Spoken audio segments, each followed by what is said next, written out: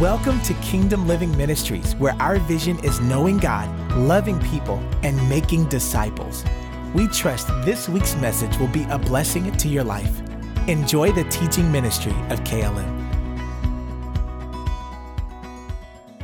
Amen. So today we're going to talk about, it's April. Anybody know what April is? April is typically where we celebrate the resurrection. Jesus was born on April 6th, for those who don't know. Do the fact check, but anyway, we won't talk about that. Some believe that April 6th was his birth. I really believe that. I just with all my, but that has nothing to do with the sermon. And so just keep that in mind. April 6th, Jesus was born. I don't care what Christmas they try to celebrate. But April, we typically try to focus on the cross. And we're going to talk about the cross today. We're going to talk about the cross next week. I think next week we're going to talk about sin a little bit more than we've ever talked about before.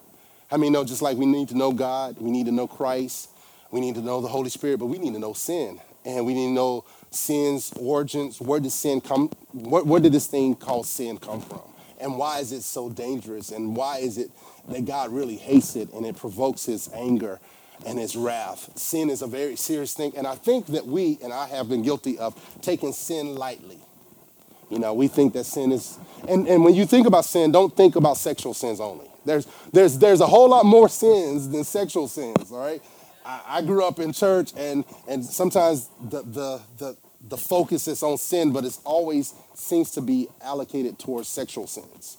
But then there's sins of motive, sins of the heart, sins of omission and commission, sins of where God told you to do something, you don't do it, or you're doing something that God didn't tell you to do. And there's different layers of sins. And then you have iniquity, and you have transgressions. So there's different ways in which sin manifests. And sin shows up in children, right? A baby is very self-centered and has received this sinful nature. If you don't believe that kids are sinners, just have a baby and you'll see the sinful nature of that's at work. And the sin nature, in one aspect, as a Christian, we will never get rid of until we die. We have never known a world without sin. But guess what? We're going to. See, we've only known a world where sin is reigning, death is reigning, the curse is at work. You can look around, the curse is at work all around us. Adam's sin entered into the world, and the curse came into effect right away. The earth, sometimes people look at like earthquakes or volcanoes, erupting and saying, oh, look at what God is doing, acts of God. But it's really the earth crying out. It's groaning. The earth is groaning to be set free. Jesus' death and his resurrection not only took care of our personal sins, but also the deliverance from the earth being free from this curse. And he goes on to talk about that we're going to have a new heaven and a new earth. And so these are things we're going to look forward to. We've never known. I kind of liken it towards the Matrix, right? Living in a world that it's false, not really real. And even for those who haven't seen The Wiz, when the Wicked Witch of the West died, they were free. I mean, they took off their that bondage. And they were so free they started dancing all over the place. And so we are going to experience that at the return of Christ or when we go and depart to be with him. We're going to experience a freedom that we've never known before. See, there's a level of freedom that we can have now, but it's just a taste of what is to come. We are tasting of the powers of the world to come. Amen. And so we're gonna be so free, we ain't gonna know what to do. We so used to this sinful world, we don't know what it means to be free. And so we're gonna talk about the beauty of the cross. The beauty of the cross is beautiful. Amen. And at the same time, it's ugly. On the ugly, beautiful cross. Maybe that's what we should title it. David's like, you're working me. The ugly, beautiful cross. The beauty of the cross. We can stick with it. It doesn't matter. I think sometimes I love titles, and I think titles are like windows into the house. The sermon is the content, but the titles give us an insight of what is to come, a foretaste. The cross is necessary for our salvation. There is a lack of understanding of why the cross is necessary. God wants us to grow in the knowledge of and the grace of the Lord Jesus Christ. And we know the gospel means what? What does the gospel? The name gospel means good news. So the good news is good, but you really can't appreciate the good news unless you understand why the good news was necessary. The good news is necessary because there was bad news. And bad news was introduced to the world back in Genesis, the narrative of creation and how God intended it to be. The cross and the resurrection is necessary. We need to, I've said this before, baptize ourselves with the understanding of the cross. What is the cross? And why was it necessary? And what are we to do with this cross? This cross that sometimes people get tatted with the cross, right? And it doesn't make you more spiritual because you get tattoos with the cross on it, right? You could still be mean as the devil because you got the cross across your neck or on your chest. That doesn't move God. I think sometimes people think, oh, that's really going to secure my salvation, because our faith is not in the symbol of the cross, but it's in the life, death, the birth, the life, the death, and the resurrection of Christ. That's where our hope is. It's not in the cross itself, because the cross was the common execution or not divine punishment, but the punishment, the corporate punishment of that day. It was not unusual for someone to die on the cross. But it's who's on the cross. You know, there were two other people on the cross with Jesus, the two thieves. So, but them dying on that cross did nothing for no one. There was no power in that. But the power, glory to God, of the cross is rooted in the blood of Jesus. Amen. It's rooted in who he is, his sinless life, his miraculous birth, his vicarious death, his glorious resurrection, his ascension to the Father, his succession on the right hand, his sending of the Spirit, his intercession for the saints, and his return. All are saving acts of our salvation, saving acts of humanity. How are we to see the implications of the cross in our lives? The cross needs to be understood.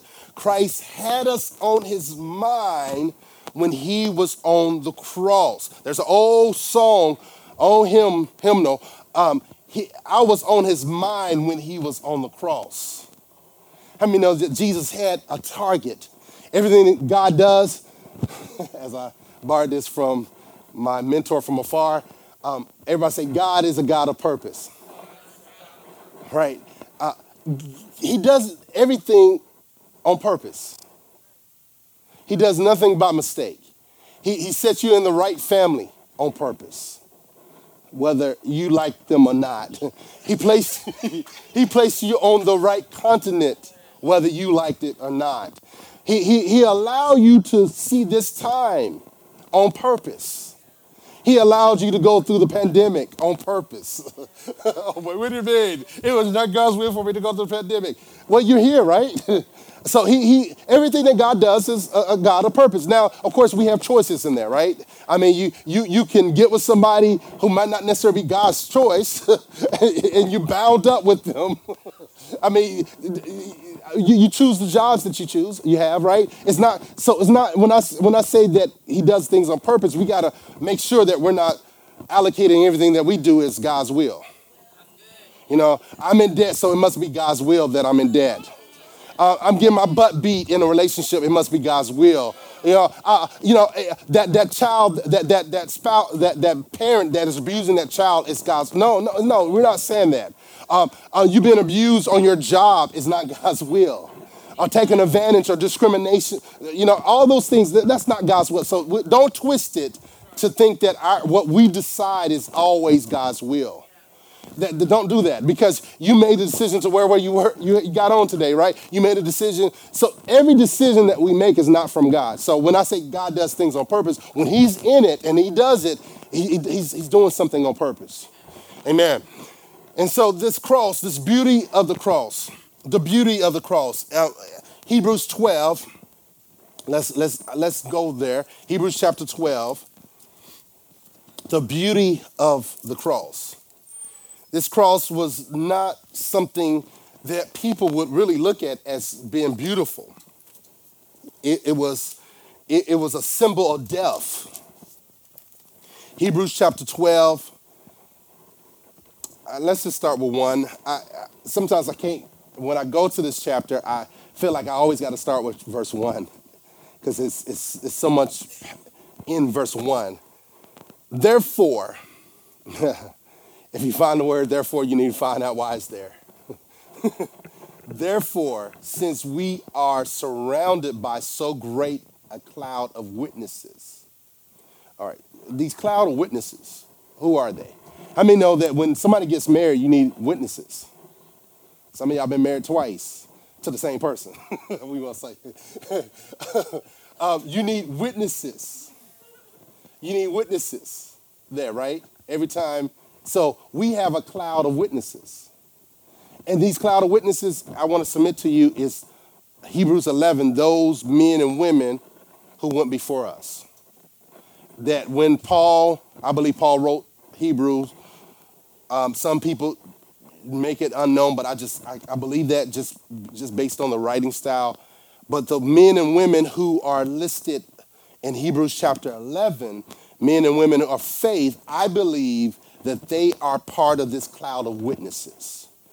So when people die in Christ or believing in him, you know the Old Testament saints believed in Christ even before Christ came. They believed in the promise. They believed in the one true God. So their faith in Christ, whom they never saw, got them to heaven. And so they are around heaven, and they're shouting encouragement or rooting us on as we run our race. They don't know about your natural life.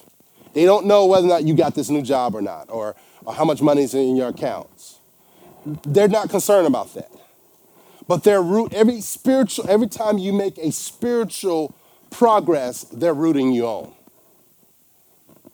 They know something happens spiritually with us when we take a leap or take a step. Are you with me? So it says we are surrounded by so great of a cloud of witnesses. It tells us what to do. Let us lay aside every weight. How many of y'all have ever ran a marathon? No. 5K? Okay, 10K? 20K? Whoa. 3, okay, I'm gonna stop there. You just ran everywhere. All right, but you don't run. Do you run with weights? Do you put weights on your ankles? Sometimes, okay, you messed up the text. No, I'm just kidding. So if you're running, you're not what? You're not gonna have anything that's gonna weigh you down, right? You want to be as light as possible, from what I understand. All right. And so the spiritual race, we need to not have weights on us. There are things that will weigh us down. Ignorance will weigh us down. Distractions. If the devil can't get you with sin, he'll get you with distractions. He'll get you distracted, right? Especially social media platform. There's different things. You can get distracted by anything. So you have to lay aside, not that it's necessarily evil or it's sinful, but it's a weight that's holding you down from making progress. Let us lay aside every weight and sin which clings so closely. And let us run with endurance. King James says, run with patience the race that is set before us. How do you run with patience? How do you run with endurance? You pace yourself. This spiritual journey should not be, it's not a sprint. You're not trying to, let me do it. Let me just get, it's God designed it for it to be a slow process. When my wife cooks like a roast, and sometimes she cooks it for hours, right? And the longer it cooks, the better it is.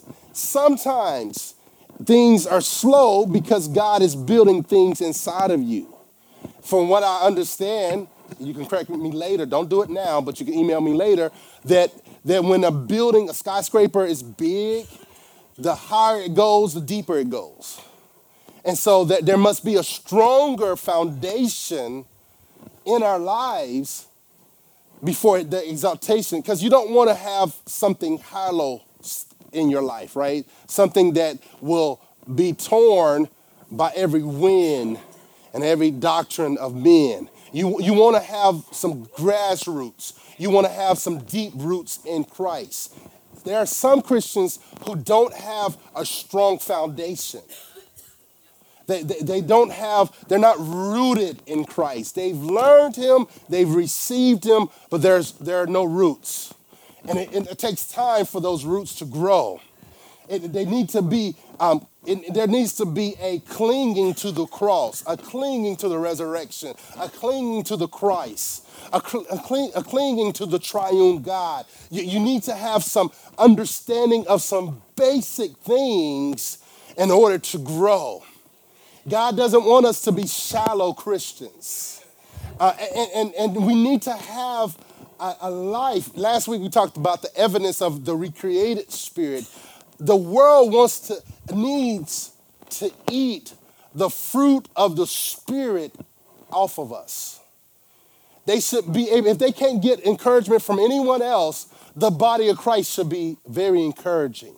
The body of Christ should be very compassionate, very full of love, full of patience, full of endurance and long suffering and faithfulness. If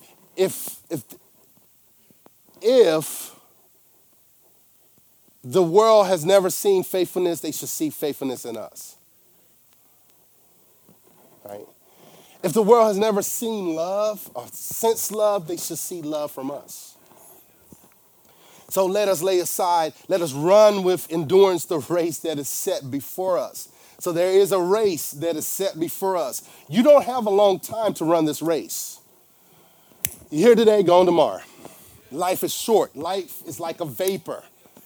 You blink and it's over. 10 years goes by, 15 years goes by. If you're 40, you might be halfway through your life. If you're 39, you might be halfway through your life. If you're 20, young people are dying. So it really doesn't matter. We know people who have died, who have lived to be 90 in their 90s and so forth. But we don't have a long time on earth. So what we do, we must do it quickly. We must grow, but we must run it with endurance and patience. Verse 2. That was all verse 1. Looking to Jesus. Looking to Jesus. Not looking at Jesus as a role model. That's nice and cute. But I'm talking about looking to him. Deriving your strength from him. Looking to Jesus. When you're in trouble, the first person that you should look to is Jesus. Sometimes we look to ourselves. We look inside our brain, our minds, I should say. We look towards each other, look to our jobs, look to our community. We should look to Jesus. Looking to Jesus. Looking to Jesus. And it goes on. The founder and the perfecter of our faith. He's the foundation of our faith. He's not an afterthought. He's the object of our faith. He's the reason why we exist. I'm preaching better than you saying amen. He is everything. I heard Uncle Charlie Wilson say the other day, without him, I'm nothing. Amen. Without him, that man is saved. I don't care what y'all say. He preached Jesus so much. The Holy Ghost came in a New Edition concert. And as soon as he came, he left. He got in the flesh shortly after the testimony, but it was good while it lasted. I put it on Facebook. I was like, I better not, because I'll get in a lot of trouble. Look into Jesus, the founder and perfecter of our faith. So he's not only the foundation of our faith, he's the perfecter of our faith. So he's going to perfect your faith. But faith in what? Faith in him.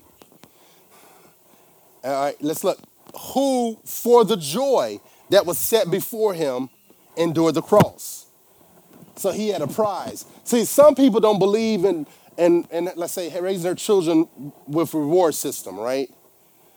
But God, everything about God, I should say everything about him, but when he deals with us, he always gives us also the plus, or the bonuses, or the aim and the benefits. He says, if you receive Christ, you'll go to heaven. If you pay your tithes, you'll have more than enough. You love, you're able to win those who are around you. You obey your parents, long life. And it'll be well with you. Not only long life, but have a quality of life. Amen. He says, if you look to Jesus, then you'll have what you need. I've given you everything for life and godliness. He says bodily exercise is profitable, but godliness is profitable for here and in the life after. So so God rewards us. He just doesn't do stuff. He doesn't tell us to do stuff just because it sounds good or looks good, but he does something with purpose. So he says, if Jesus, he endured the cross for the joy that was set before him. He just didn't do the cross like, oh, let me just go through this suffering. He's like, I'm going through the suffering because there's joy at the other side of it. There's a scripture in Psalms that says, weeping be made endured for the night, but joy comes in the morning. The things you cry about today, you'll rejoice about tomorrow, right? That's what that's saying. But growing up, right? Growing up, I used to hear choirs and when I say choirs, the local choir, and different people sing, weeping and main endure for the night, but joy comes in the morning. And I in my ears actually heard, we've been made endure for the night, but joy comes in the morning. Not weeping, but we've been made, like we have been made to endure for the night, but joy comes in the morning. That's what my little 5-6-year-old ears heard when they were singing weeping. But we have been endured. If we can endure, there's some joy on the other side of that. Amen. For the joy that was set before him, I want to submit to you the joy that was set before Jesus on the other side of the cross. There was a couple joys. One was the pleasing of the Father, the satisfying of his wrath, and the prize of the Father, which is us. We are his prize. We're the apple of his eye. He loves us. He's not in love with us because he fall out of love. He loves us. He loves us with an everlasting, unconditional, unstoppable love. There's nothing you and I can do to stop him from loving us. All the sins that we've ever committed will never stop him from loving us. That's good news. His love is unstoppable. It's relentless. I was praying earlier this morning in prayer time as a corporate, and I was praying in tongues a little bit. He says, you're my son, right? And I said, I know. And I stopped myself, Father, I didn't mean to be disrespectful by saying I know. but he wants us to know that we are his children. Oh, we can run. When you're in sin, that's the time to run to God, not from him. Run to him every day. I run to you. I messed up, Father. I mean, the blood, and we don't do it out of, like, I'm going to take advantage of it, but we do want to take advantage of it. He's made provision for our forgiveness of sins. He's cleansed us with his blood. There's cleansing power in his blood. If we'll confess, he'll cleanse us up. He'll make us as if we never sinned. Amen. Amen. It doesn't matter how gross your sins are.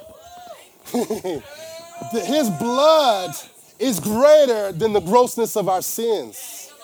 And his blood cleanses us and makes us as if we've never sinned. And we stand before him when we're in Christ as Adam and Eve did prior to the fall. They were sinless. They knew no sin. And the Bible tells us, I love the fact that he tells us that he separates us from our sins as far as the east and the west. And the east and the west will never cross.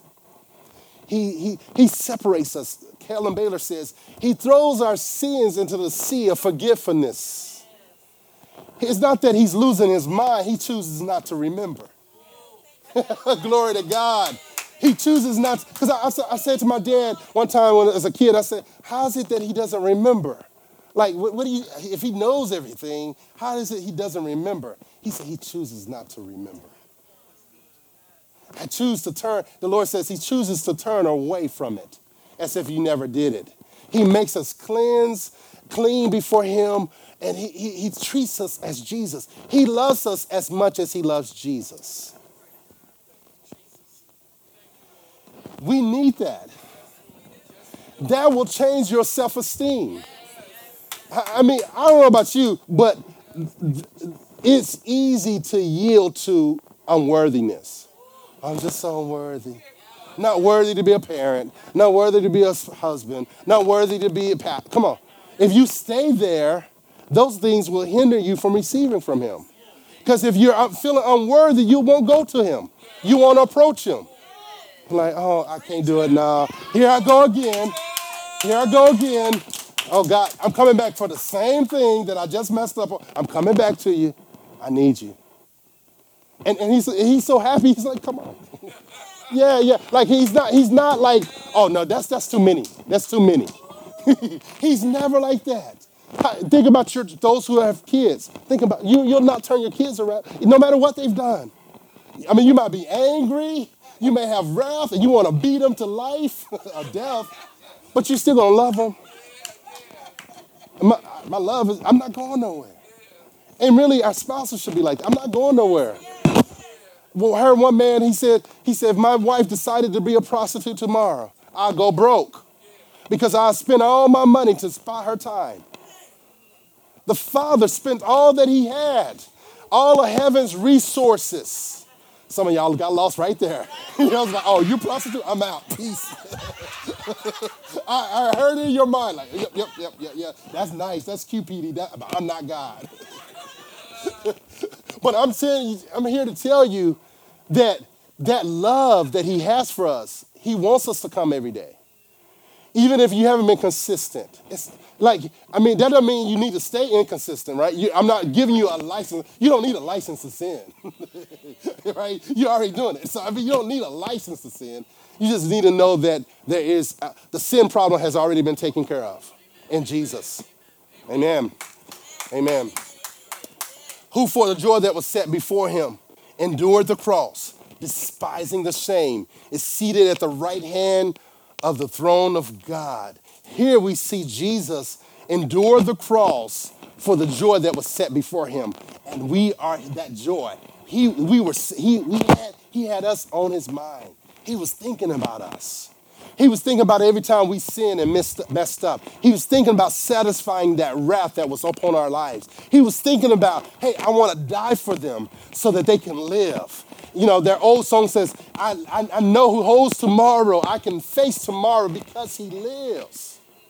Amen. His life is my life. His life saved my life. Amen. That's Romans 5.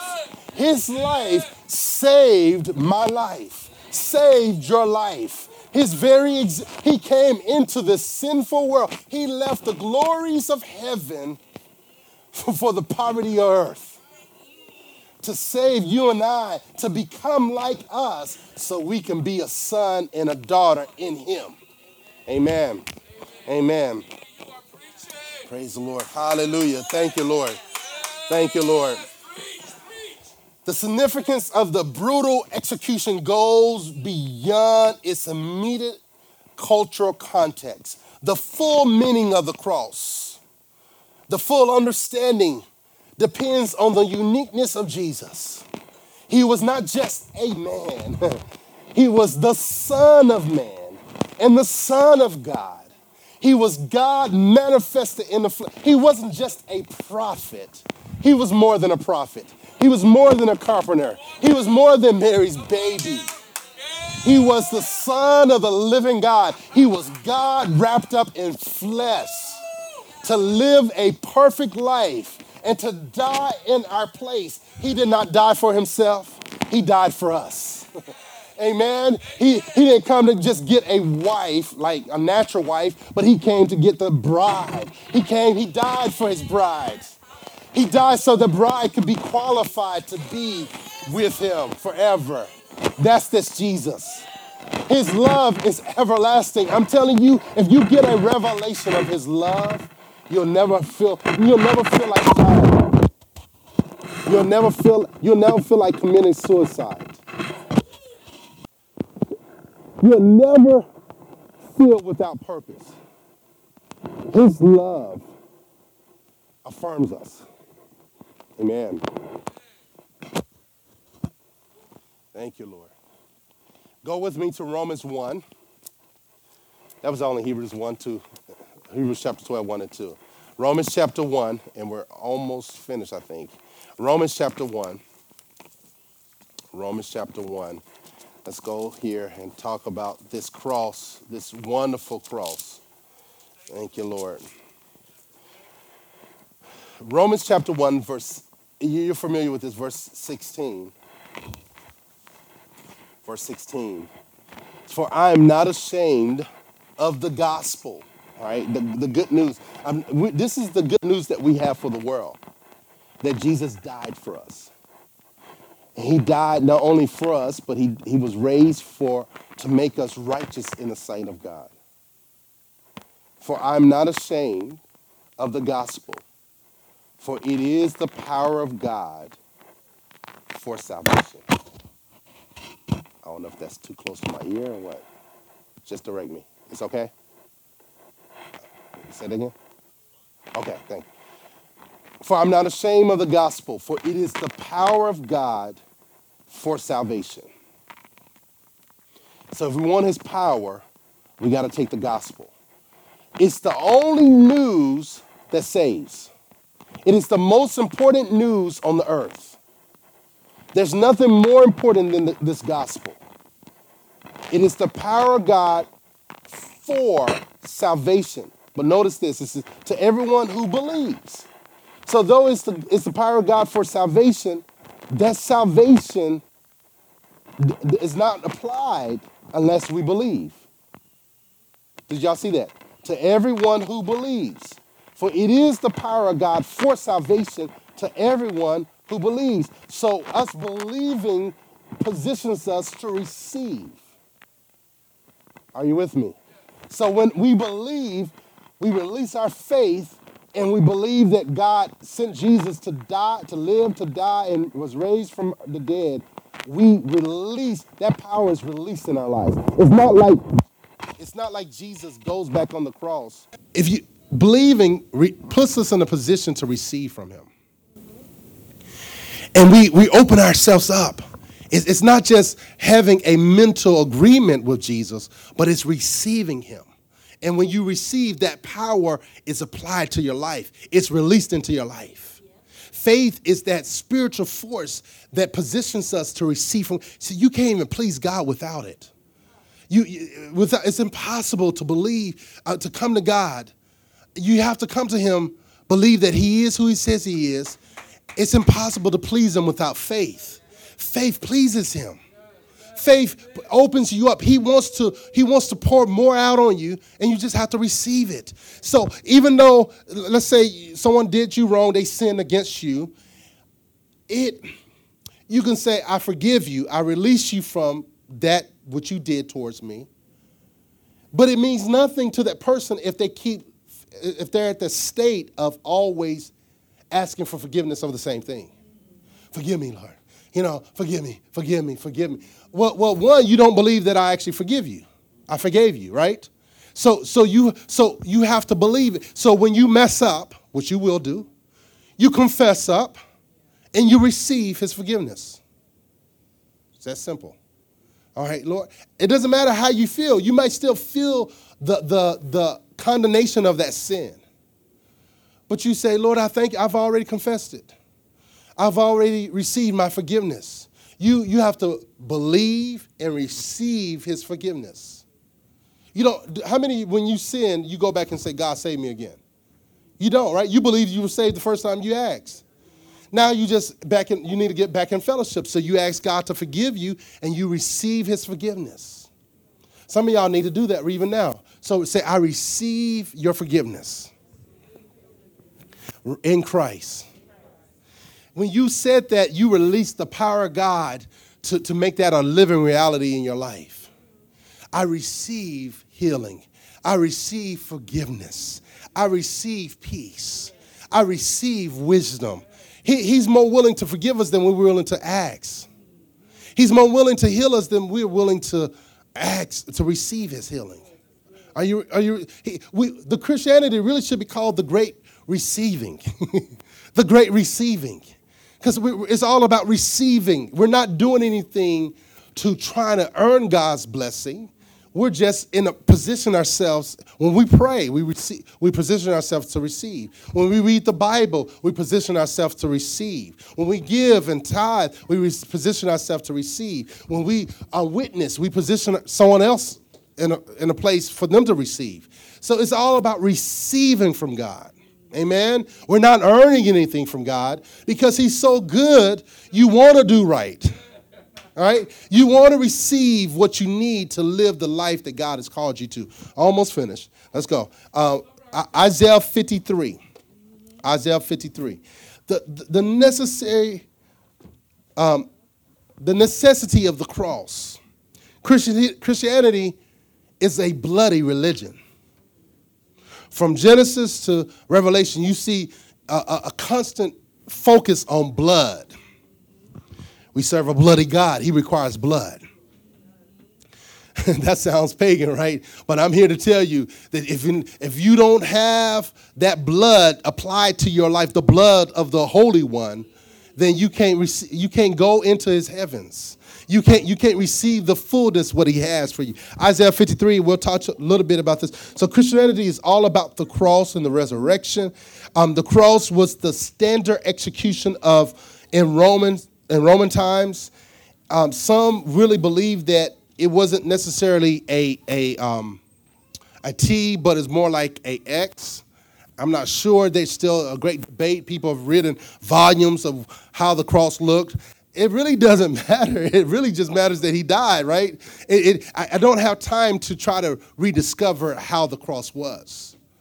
Because we probably wouldn't get it right if we thought we did, right? Isaiah 53 gives us an insight into Jesus. Verse 1. Oh, wait, let's do Isaiah 52 real quick, and I'll stop at 53. Isaiah 52, verse 13 says this: Behold, my servant shall act wisely. He shall be high and lifted up, and shall be exalted. As many were astonished at him, his appearance was so marred, beyond human semblance, his form beyond that of the children of mankind. We see paintings of Jesus, of this nice-looking man. But if we were to get a glimpse of really what he looked like when he was on the cross, the entire world's sin was placed upon him. So he wasn't looking good. There was nothing beautiful about his appearance. He wasn't something that people like, wow, beautiful. It was the ugliness of sin that he became. He didn't sin. He became sin. He received the sins of the entire world. past, present, and future, was placed upon him. And he is the substitute for all of humanity. He says, he was on the cross. He says, Father, Father, why hast thou forsaken me? Here's the Father God turning his back on his only begotten son.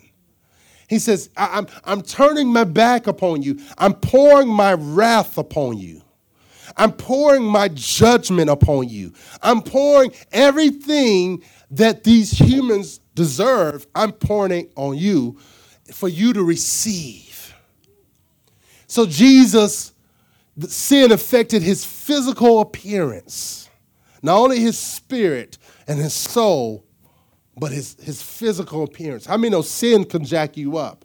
If certain sins, you can think about drugs. Certain, you can tell it can mess people's skin up and face and teeth and all kinds of. So imagine that a whole lot more to the max. Sin poured upon Jesus. This is why we need to focus on this. And God wants you to have a nice car. He wants you to have a nice family, marriage together. He wants you to have money in the bank, and he wants you to have health in your body.